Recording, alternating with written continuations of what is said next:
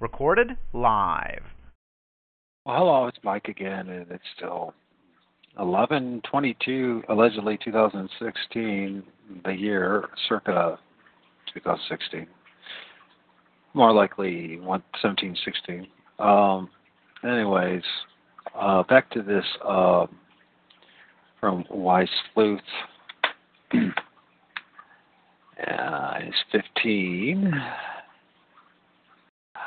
Mind control techniques both churches and cults use.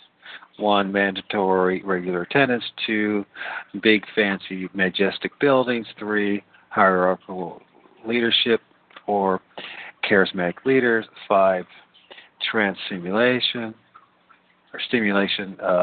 6, repetitive drills. Consequences for nonconformity. 7, separating the in crowd from the non-believers. 8, the call to action is to entrench yourself in the group and base your life on its doctrines. 9, the charismatic leader manipulates your emotions. 10, you're given an ultimatum. 11, you're encouraged to emulate yourself and mimic others. 12, you're asked for money and your worth is tied to the amount of money you give. And now we're at 13, socializing with the in-crowd. The most effective way of control in minds, the most effective way to control the minds of a group of followers will be to lock them in an isolated compound together with the charismatic leader could control every aspect. That sounds like public school, doesn't it? Every aspect of their lives, like the military does to its members. In suburbia, that's just not possible. So the trick is to keep your in-group together as much as possible and get them to willfully ostracize themselves from the rest of society as much as possible. And of course, that's all around us. I am not saying that I'm not saying that if you hang out with your bowling buddies when you're not bowling, then that means you're forming a cult, although the government would say it's otherwise. But when the charismatic leader organizes constant events that keep his donors together, you can predict the outcome. Number 14, using indoctrination techniques in your own time and placing your peers. The amount of Coca-Cola advertisement you've seen in your life attests to how quickly the effects of manipulation can fade, and thus how important it is to constantly top up your message and your victim's short-term memory. One way television commercials do this is by getting a jingle stuck in your head. If you walk around all day repeating the advertiser's custom design message in your head, then you're doing the advertiser's job of reminding you of the message. Churches tell you to read the Bible constantly and to fill your house with biblical-themed merchandise. If they can get you to eat, sleep, and breathe church doctrine, then you'll become your own snake oil salesman. Then you'll do the charismatic leader's job of manipulating you for him. 15, recruitment. Cults need a constant stream of new victims in order to finance the charismatic leader's lifestyle. So, if you run into an organization that is constantly having recruitment drives to get people to come and listen to the infomercial where they're asked to give money at the end, don't go there. You know what's going to happen, and the only ends well for the charismatic leader, and assuming he doesn't get too drunk on power and do something crazy. Now you look at a guy I like, McCord Road Christian Church or Community Church, whatever it is, and Andy, and he has the biggest house I've ever seen. Well, people are starving. Congratulations, Christianity. You have failed big time. And that's coming from someone who believes in Christ. So, with that, we're going to start reading this Parousia.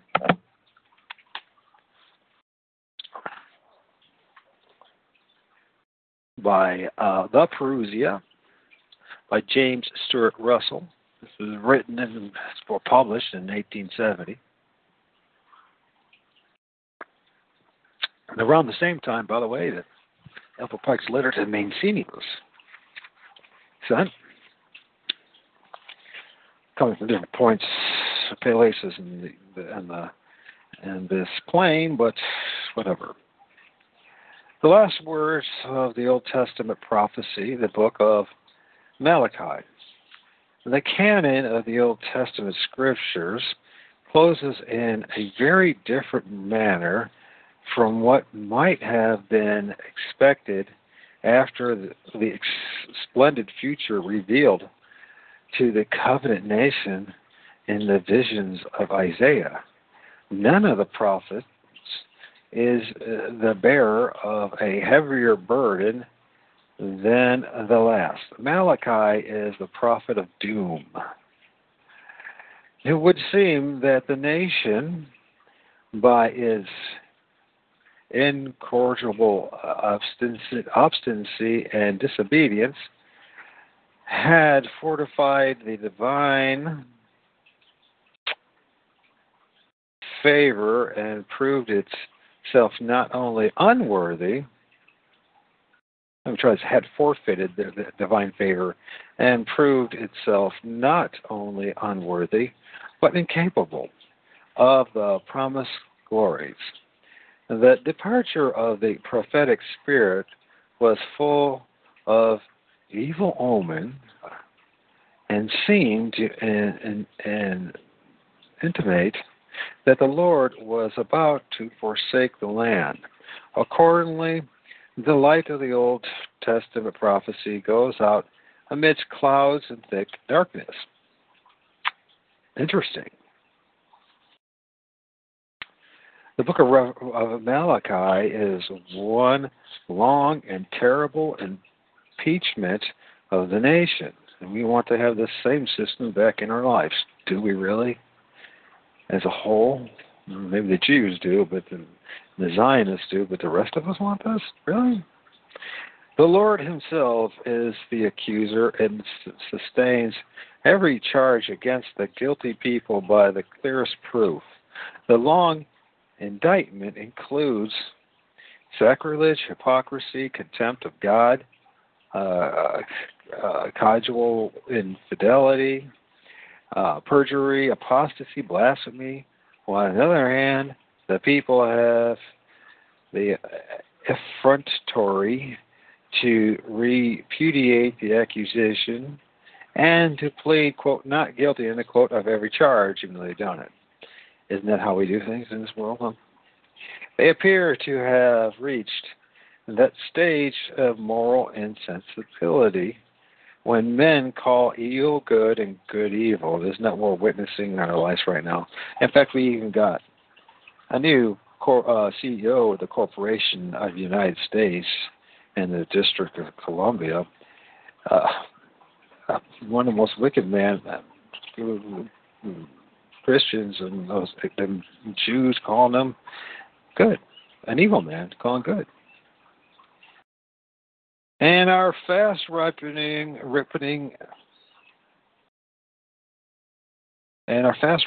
for judgment is back to this nation of Israel.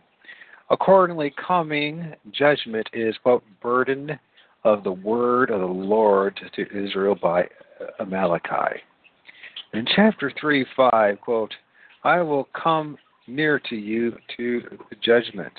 I will be a swift witness against the sorcerers, against the adulterers, against the false swearers, against those who oppress the hireling and his wages, the widow, the fatherless, and that turn aside to stranger from his right, and fear not me, saith the Lord of hosts, end of quote. In chapter 4:1, quote, for behold, the day cometh that shall burn as an oven or furnace, and all the proud, yea, and all that do wickedly shall be stubble. And the day that cometh shall burn them up, saith the Lord of hosts, that it shall leave them neither root nor branch, end of quote. That this is no vague and unmeaning threat is evident from the distinct and definite terms in which it is announced. Everything points to an approaching crisis in the history of the nation, when God would inflict judgment upon his rebellious people. And I pray this time, God, would you please inflict judgment on your rebellious people, the people that are actually causing us all this misery. Please. In the name of Jesus, God. And I hope I'm not one of them, but if I am one of them too, then for the betterment of others, so be it. God, stop this insanity. We got crazy people running this world. The same crazy people that 1,700 years ago were running the world, and we know that known as the Roman Empire, are still running the empire. When does it end, God? Dear Heavenly Father, when does it end?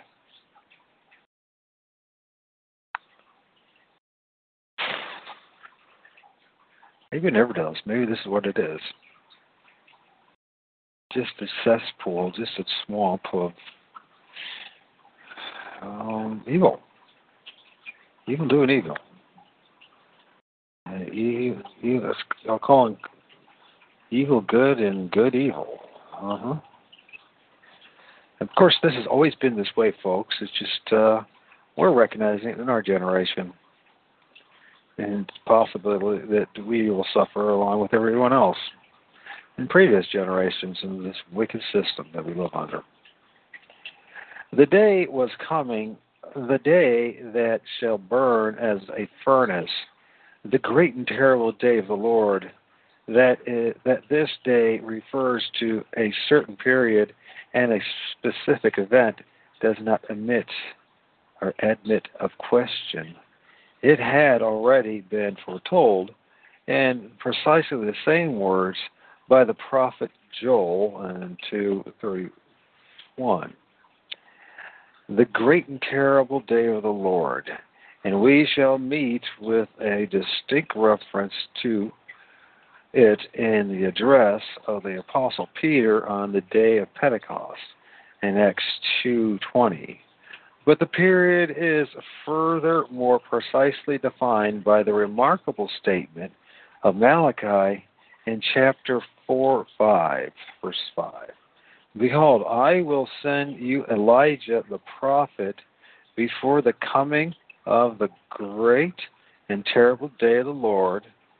The explicit declaration of our Lord that they predicted Elijah was no other than his own forerunner, John the Baptist. And Matthew 6:14 enables us to determine the time and the event referred to as, quote, the great and terrible day of the Lord, end quote. It must be sought at no great distance from the period of John the Baptist. That is to say, the allusion is to the judgments of the Jewish nation when their city and temple were destroyed, and the entire fabric of the Mosaic polity was dissolved. It deserves to be noticed that both Isaiah and Malachi predicted the appearance of John the Baptist as the forerunner of our Lord, but in very different terms. Isaiah represents him as the herald of the coming Savior, the voice of him that crieth in the wilderness, prepare ye the way of the Lord, and make straight in the desert a highway for our God. Isaiah 11, 3, is that what it is? And, Malachi represents John as the precursor of the coming judge. Quote, behold, I will send my messenger, and he shall prepare the way before me. And the Lord whom ye seek shall suddenly come to his temple, even the messenger of the covenant whom ye delight in. Behold, he shall come, saith the Lord of hosts. Malachi 4:1. That this is a coming to judgment is manifest from the words which immediately follow, describing the alarm and dismay caused by his appearing. But who may abide the day of his coming, and who shall stand when he appeareth? Malachi 3:2. It cannot be said that this language is appropriate to the first coming of Christ, but it is highly appropriate to his second coming. There is a distinct allusion to this passage in Revelation 6:17, where, quote, the kings of the earth and the great men and the rich men and the chief captains, etc., are represented as, quote, hiding from the face of him that sitteth on the throne and from the wrath of the Lamb, and saying, the great day of his wrath is come, who shall be able to stand, end of quote. And nothing can be more clear than that the, quote, day of his coming, end of quote, in Malachi 3:1 is the same as, quote, the great and dreadful day of the Lord in chapter 4:5, and that both answer to, quote, the great day of his wrath, and to quote in Revelation 6:17. And if I said 4 earlier, 17, I meant to say 6:17. But it's in Roman numeral, so at times I mess it up. And back then, in 1870 and prior, they used I for one. So if you do with that, so. And probably always have, for several thousand years, I bet. We conclude, therefore, that the prophet Malachi speaks not of the first event of our Lord, but of the second. And this is further proved by the significant fact that in chapter 3:1, the Lord is represented as, quote, suddenly coming to his temple, end of quote. To understand this as referring to the presentation of the infant Savior in the temple by his parents,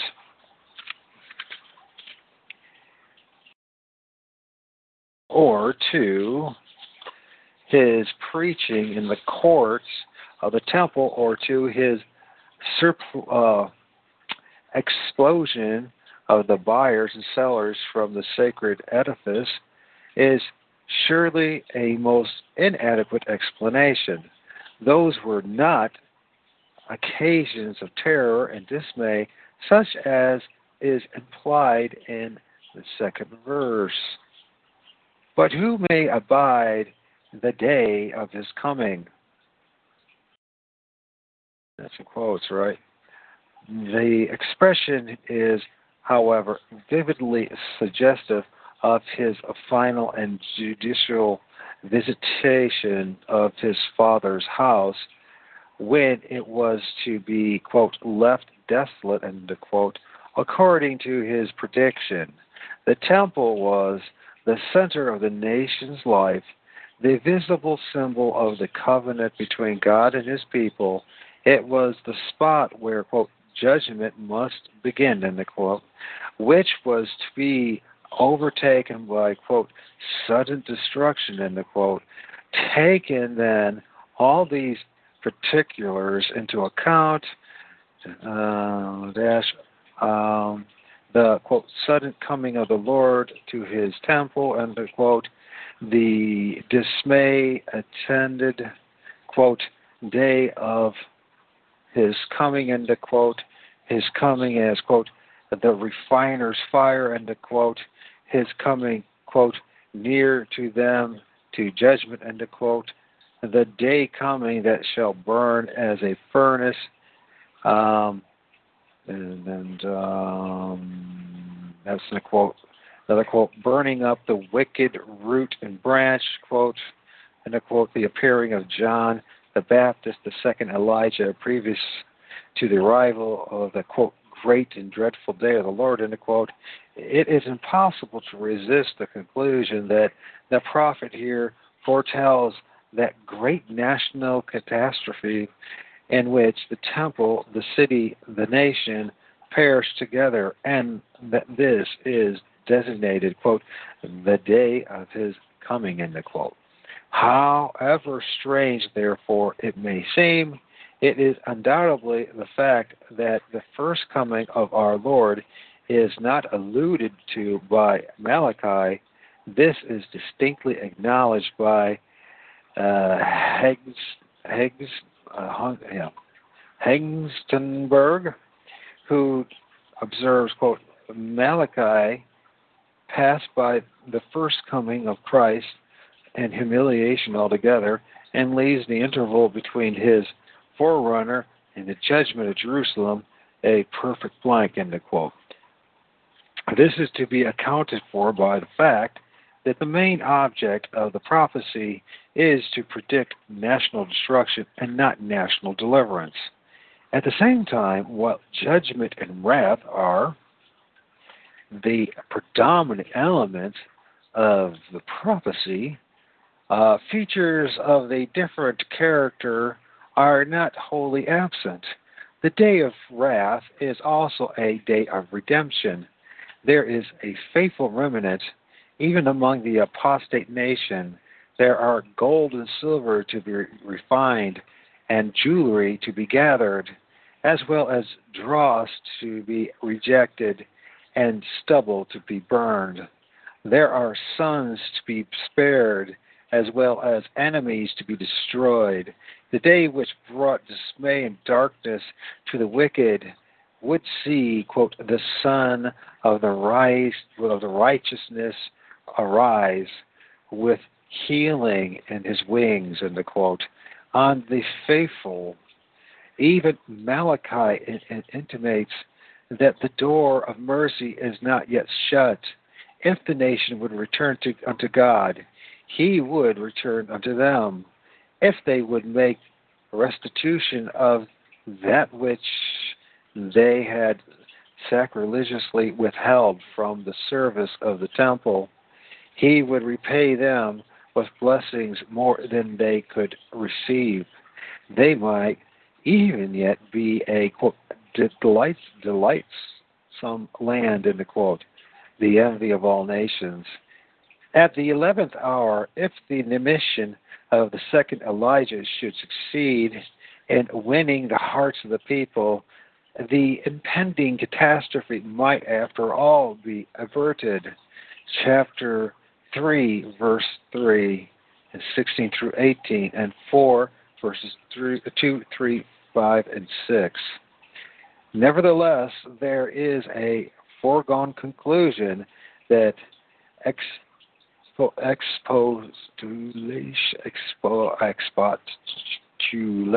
expostulation What am I trying to say? Expostulation. Expostulation. I can't say it. Again. Like expostulation, whatever I'm trying to say. It's expostulation,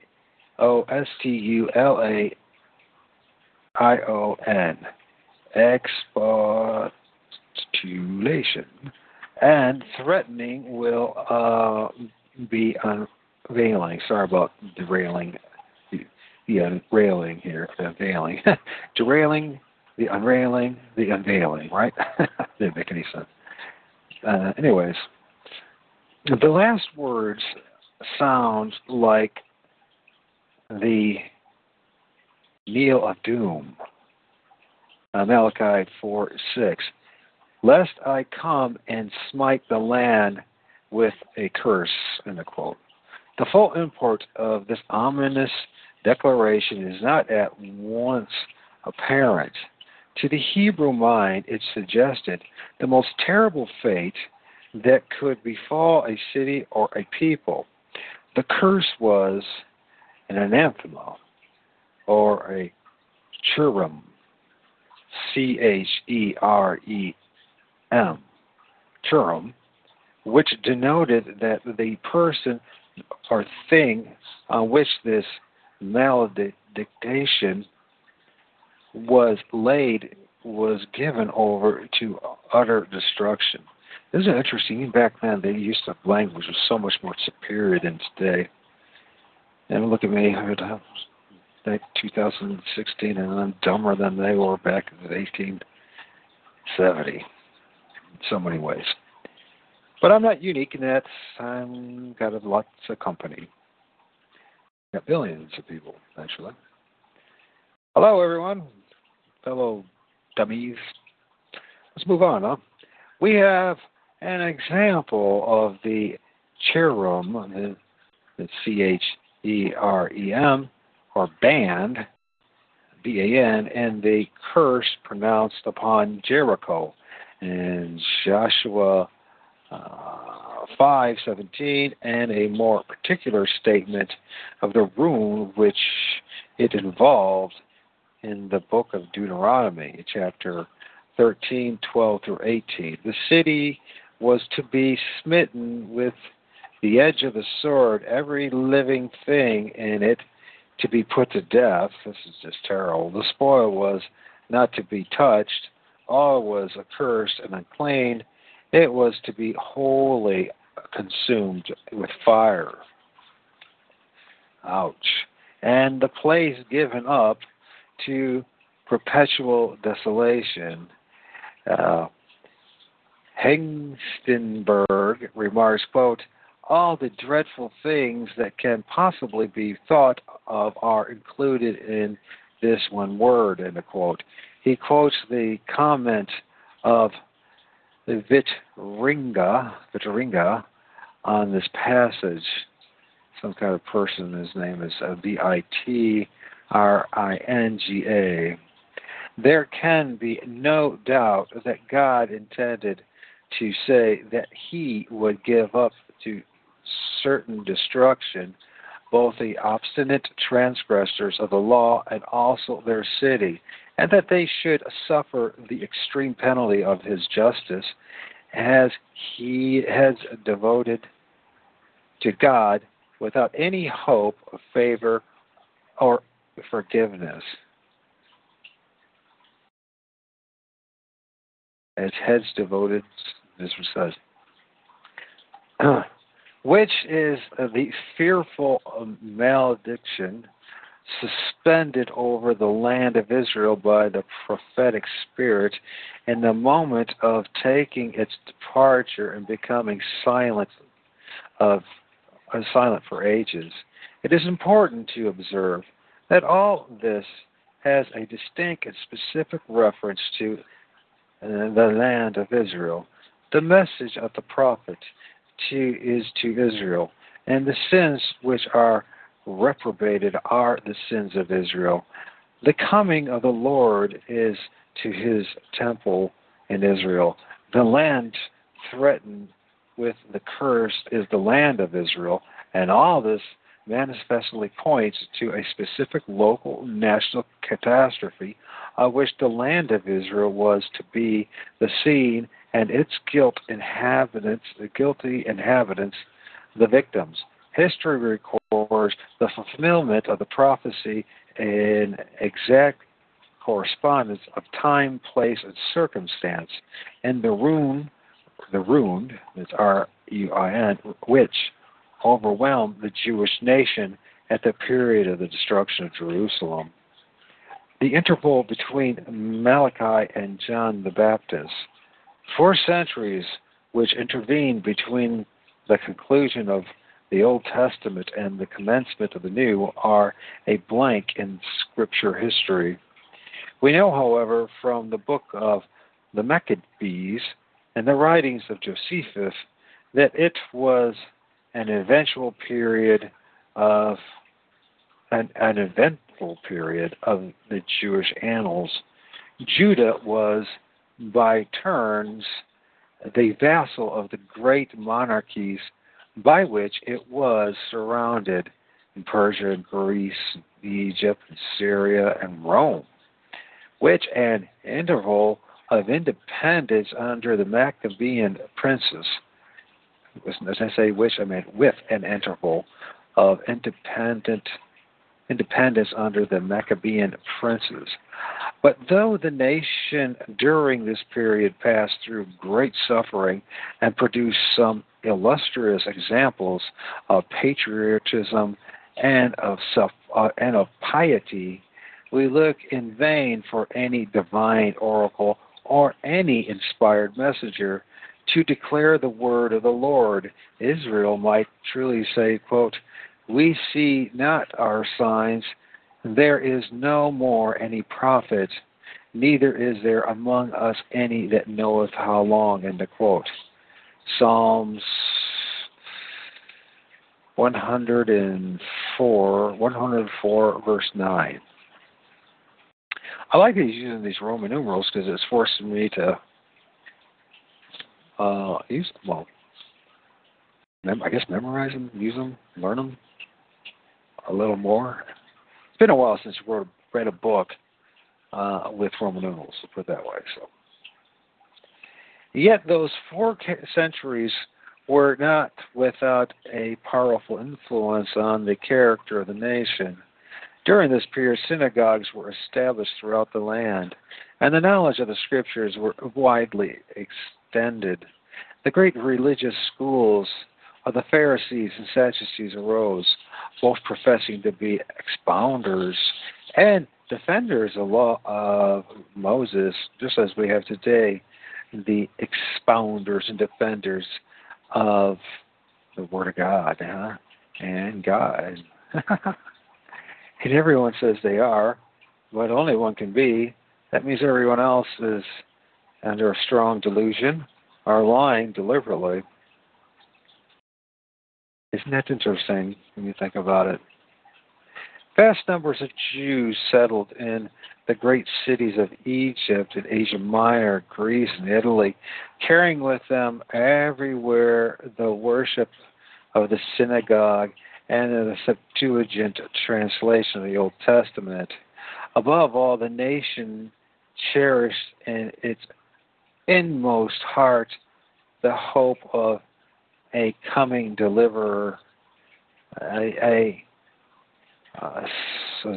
scion of royal house of David, who would be the theocratic king, the liberator of Israel from Gentile dominion, whose reign was to be so happy and glorious that it might deserve to be called the kingdom of heaven, in the quote. But for the most part, the popular conception of the coming king was earthly and carnal. Wow, isn't that what we're hearing today again? With all those Jewish, rabbinical, Talmudic influenced, quote-unquote, Christians. And they all seem to have their own website, and they seem to flourish. Isn't that interesting? They seem to have the time to make these stinking videos and make money doing it. And if they're not making money doing it, then somebody is actually financing them.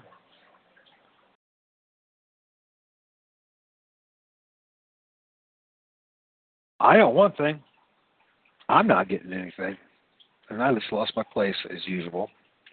Got myself a drink. There is not, okay, the kingdom of heaven, right? But, and isn't this what we're witnessing? And it's the same old stupid story for thousands of years now. It causes us all such misery. Gentile, Jew, whatever. When is this all going to, I mean, maybe this, it's, and I can see the reasoning behind the Freemasons. They just, well, of course, everyone, they have multiple motives, people do. It all depends on how whacked out and twisted they are.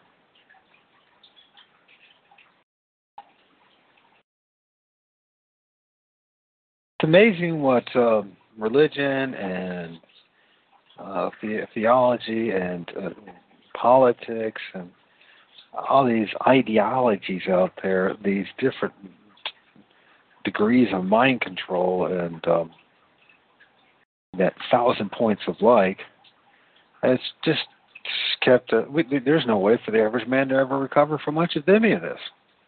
So I can understand why many of them end up joining the lodge, because it's the only hope they have of making some money to feed their family. And that's just not right. You know what, there should be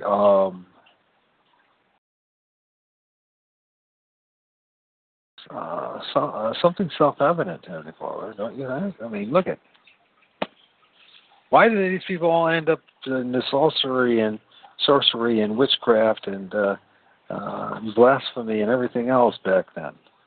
Well, something must have been happening to cause them to do that. I don't know. I mean, you could say it's Satan and the evil minions, and I wouldn't disagree with that. But at the same token, people need to have a better defense. Unless the story really is just a story of his story, and that we're just all pawns in his story, which is becoming the self-evident, brutal reality. We're all just pawns in his story. And we call out to him for mercy with the realization that we're all pawns in his story, whether we like him or not, whether we think he's the greatest thing in Swiss cheese or not. That's not the important thing is, as any leader would do, is expect you to follow his lead, regardless of what happens, and whether it's, where it takes you. I don't know. I know it sounds weak, but it also sounds like I'm also trying to be as realistic as I can. It might sound like a failure to the gazillionth degree. I apologize, but I'm trying to do my best. It's just like everyone else. I just want to know the truth. I want some peace in my life, and I want some meaning in my life, and I would love to have eternity with a righteous and loving and caring God. For this life is just it's brutal, if we're honest about it. Especially the older you get and the sooner you get, and you don't have pretty women and their vaginas to distract you or whatever, money to chase. It makes you really sit back and think. What is this all about? There was still, however, a faithful remnant who had truer conceptions of the kingdom of heaven and who looked for redemption in Israel. And this quote, the time drew near and there were indications of the return of the prophetic spirit and the premonitions,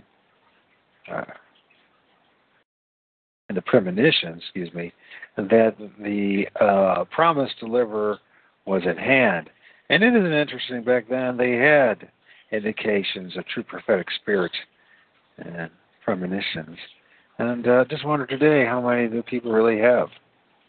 Some people say they claim they have it. I know I don't have much of it.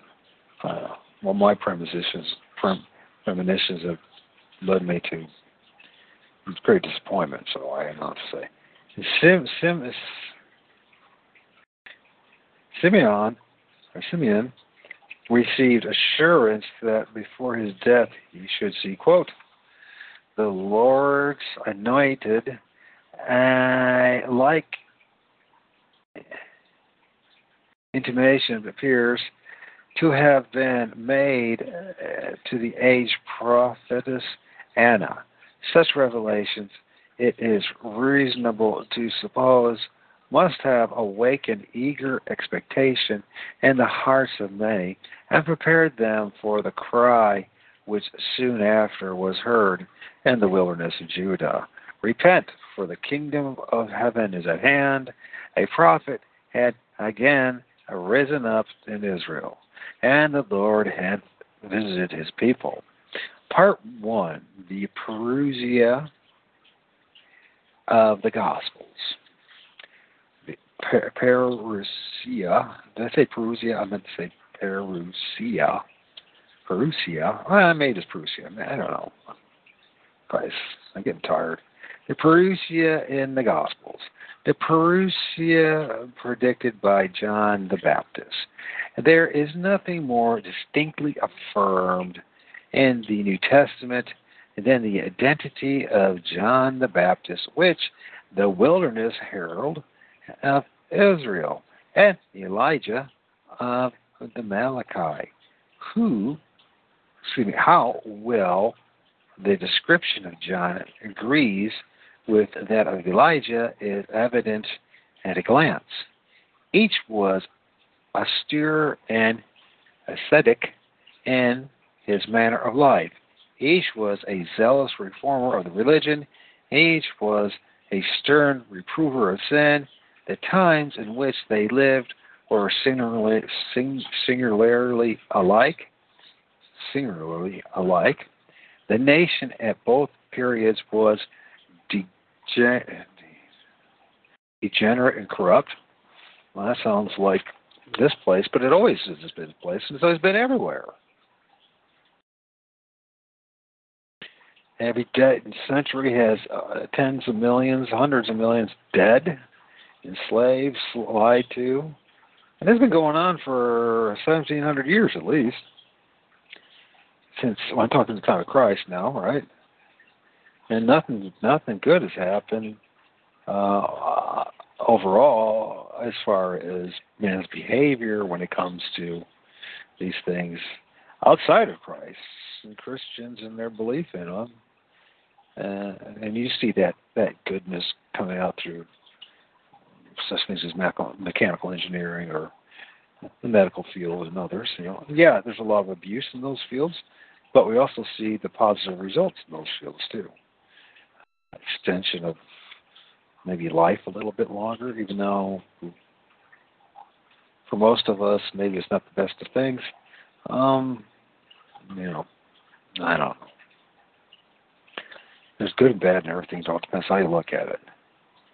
And most days I can see there's a lot of good and a lot of bad. And it always seems like the bad outweighs. That's just how it seems to me. Does that make me negative?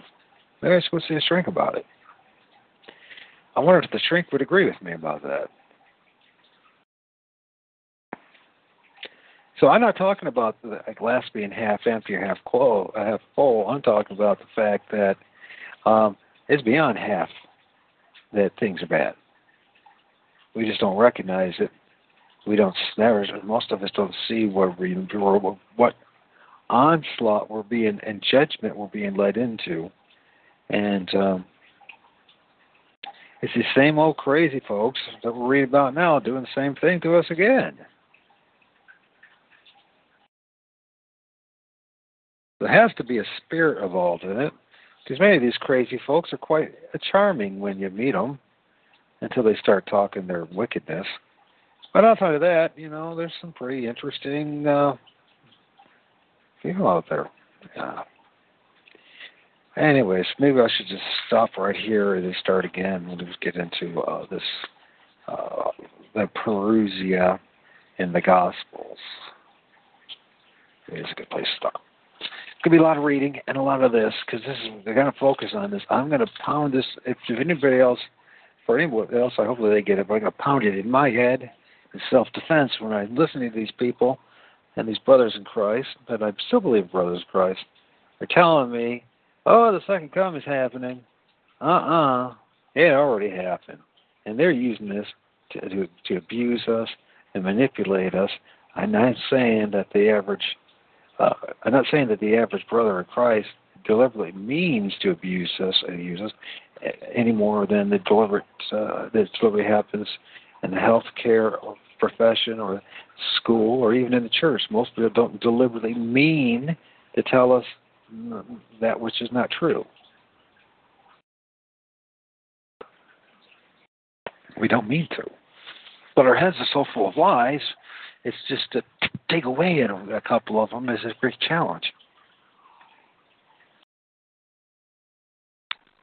I wonder if my mosquito fish are going to breed.